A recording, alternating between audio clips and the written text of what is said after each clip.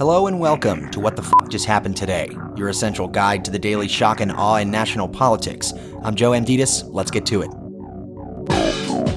It's Thursday, February 22nd, 2024.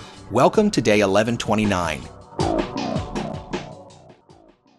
A third Alabama fertility clinic stopped its in vitro fertilization program following the state Supreme Court ruling that frozen embryos are children.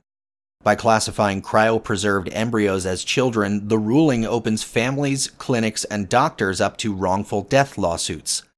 Biden called the ruling a direct result of the overturning of Roe v. Wade, adding, "The disregard for women's ability to make these decisions for themselves and their families is outrageous and unacceptable." The Biden campaign directly blamed Trump for the state court's ruling, saying what is happening in Alabama right now is only possible because Donald Trump's Supreme Court justices overturned Roe v. Wade. Tim Scott, who is among Trump's possible picks for VP, dodged a question about the ruling, saying, "I haven't studied the issue," while Nikki Haley, who initially said she agreed that embryos are babies, said she did not support the court's decision. Meanwhile, Biden suggested that the current Republicans in Congress are worse than the real racists he served with as a senator in the 1970s, including segregationist Strom Thurmond. Biden said Strom Thurmond did terrible things, but at least you could work with some of these guys.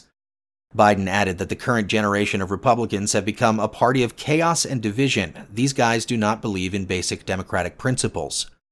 The comments come as Speaker Mike Johnson and House Republicans have continued to block an aid package for Ukraine and Israel, which has already passed in the Senate. Johnson, meanwhile, called Biden's remarks outrageous, and Biden also took aim at Trump for comparing his legal problems to the persecution of Russian opposition leader Alexei Navalny, who died in jail last week. Moving on, a federal appeals court revoked a moratorium on new coal mine leasing on public lands. The leasing moratorium, originally enacted in 2016 by then Interior Secretary Sally Jewell as part of a strategy to address climate change, did not halt the mining, but instead prohibited federal lease sales. However, a year later, then Interior Secretary Ryan Zinke rescinded the decision and ordered the resumption of federal coal leasing. A court then reinstated the ban in 2022. And now a three-judge panel in the Ninth Circuit Court of Appeals tossed the moratorium, saying the case was moot because the Biden administration Interior Secretary had already revoked the Zinke order to speed up energy permitting. The judges noted that a de facto moratorium appears to now be in place since lease sales have dropped sharply over the past decade after many electric utilities switched to less polluting sources of energy generation. More than 260 million tons of coal, about half of the nation's total, was mined on federal land in 2022, and more than 400 million tons of coal were mined from federal lands in 2014. It's not clear how Biden will respond to the ruling or how soon federal leasing will resume.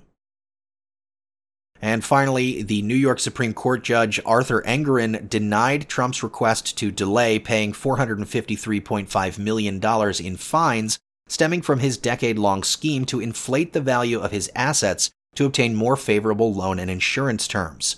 Trump's attorney asked for a month-long delay in the enforcement of the civil fraud judgment, saying it would allow for an orderly post-judgment process, particularly given the magnitude of judgment. The judge replied that Trump's attorney had failed to explain, much less justify, any basis for a stay, denying Trump's request to pause the enforcement of the ruling. Trump now has 30 days to post bond and appeal the ruling. That's all for now. You can find the links and sources for all of these stories on the main website. And as always, visit whatthefjusthappenedtoday.com for the latest news and headlines. Until next time, I'm Joe Amditis.